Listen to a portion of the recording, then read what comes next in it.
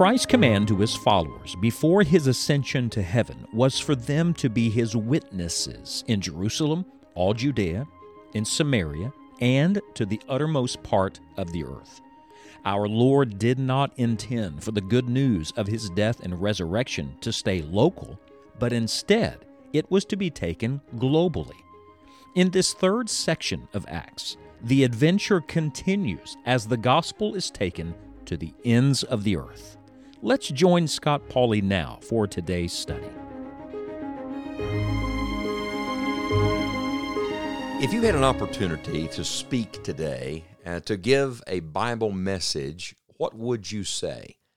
In Acts chapter number 13, Paul was called on to preach. Remember, they said, say on, and so he stands up and says, give audience. And he preached a sermon, interestingly enough, that covered thousands of years. I mean it.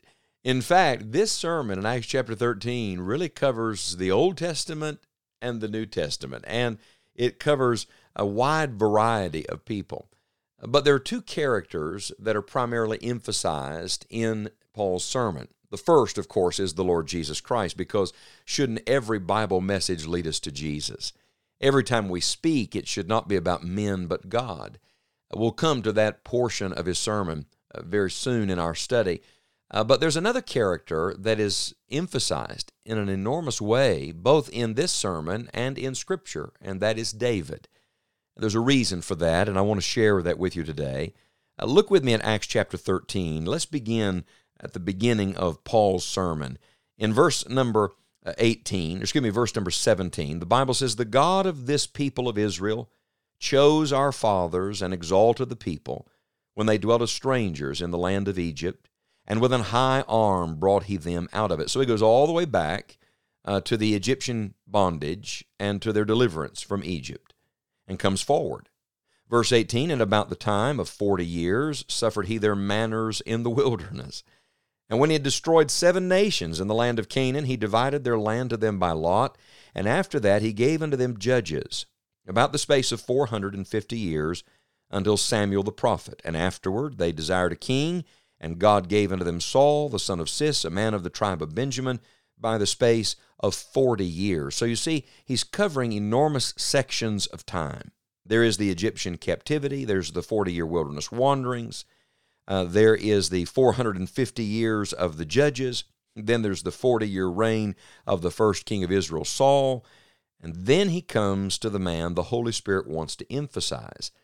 In verse 22 it says, and when he had removed him, that's Saul, he raised up unto them David to be their king, to whom also he gave testimony and said, I have found David, the son of Jesse, a man after mine own heart, which shall fulfill all my will. Of this man's seed hath God, according to his promise, raised unto Israel a Savior, Jesus. I love the beautiful connection here between David, that's Old Testament, and the Lord Jesus Christ, that's New Testament. Who is Jesus? He's the son of David. He's of the lineage of David. And could I just point out simply that really every man's significance is in his connection to Christ. Significance is not political, it's not military, it is not economic. It's not what you accomplish or produce or people say or think about you. It is really that which is connected to eternal things. The reason we're still talking about David is because of his connection to the Messiah, because of what God did in his life and through his life to fulfill the purpose of Christ in this world. But in this verse, there's a tremendous expression that I've heard all of my life, and frankly, I've wondered many times, what does that mean? The Bible says he was a man after mine own heart. When I say David, usually one of two things comes to mind. If I say David and, you think either David and Goliath or David and Bathsheba. Men are remembered for their greatest successes and their greatest failures. But I want to tell you that David's life was really not just about Goliath, and praise God, it was not limited to his failure with Bathsheba. David's life was all about God. All that he did, all of his life was connected to God's work in his life. He's mentioned 1,127 times in the Bible. 54 chapters of history are given to the life of David. At least 75 of the Psalms were written by him. And in the end, one verse, really a few lines, summarize why this one man was so blessed and used of God. What is the secret? He was a man after God's own heart. Does that mean he was just a pious man? He sat around all the time strumming a harp? Does that mean that he literally was perfect? No, we see his flaws in Scripture. The Holy Spirit bears them out for us to remind us that even the best men are men at best, that we all have our sins and our failures. We all desperately need the mercy of God. So what does it mean that David was the man after God's own heart? Well, listen to the phrase that follows it. See, I believe God defines his own terms. It says he's a man after mine own heart, which shall fulfill all my will. I love that truth.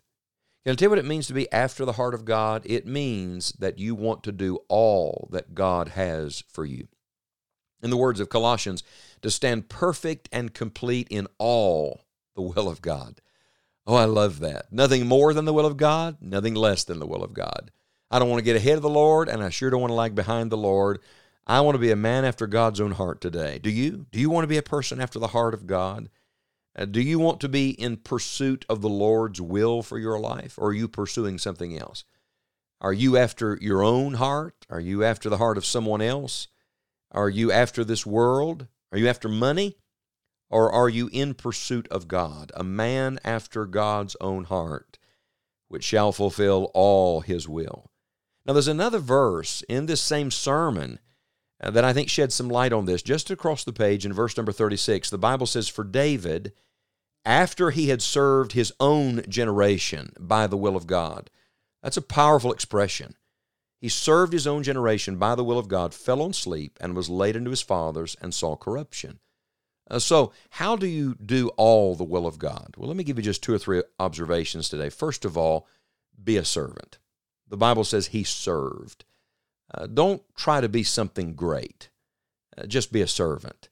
Don't seek great things for yourself. Where did all this start with David? It didn't start on a throne. It started with a sling and a harp and a shepherd's staff. It's not about being in charge. It's about being yielded. It doesn't say after he had ruled. It says after he had served. Remember, God's the king. And then, not only should you be a servant, but secondly, just do the will of God.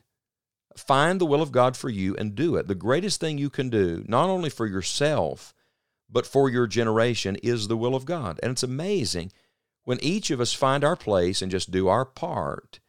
What happens? God Almighty uses us to make a difference in this world.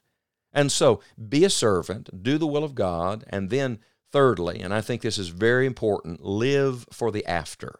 See, what do you mean by that? The Bible says that after he served his own generation, he fell asleep and was laid unto his fathers. What does that mean? He died. Do not live for this world. Live for the world to come. Do what you do today with eternity in view. If you want to be a person after God's own heart, if you want to fulfill all of his will, then be a servant. Find out what God has for you to do and do that, and do it in light of eternity. There's only one David. There's not going to be another David, but I want to tell you there can be many of us who are the people that God wants us to be.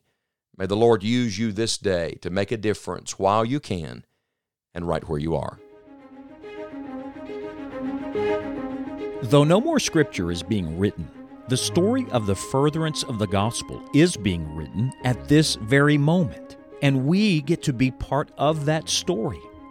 The heart of our Savior is as passionate for the lost today as it was just before he ascended in Acts 1. Will you get in on what God is doing in the world today to reach the lost with the gospel? This is why Enjoying the Journey exists, to encourage and to equip you in the work of the gospel, whether it is through the daily broadcast or the many resources on our website. Scott and all of us on the Enjoying the Journey team are passionate about people coming to know Christ as Savior. We pray that you truly will enjoy the journey, but we also pray that you will bring others with you on your journey of following Christ.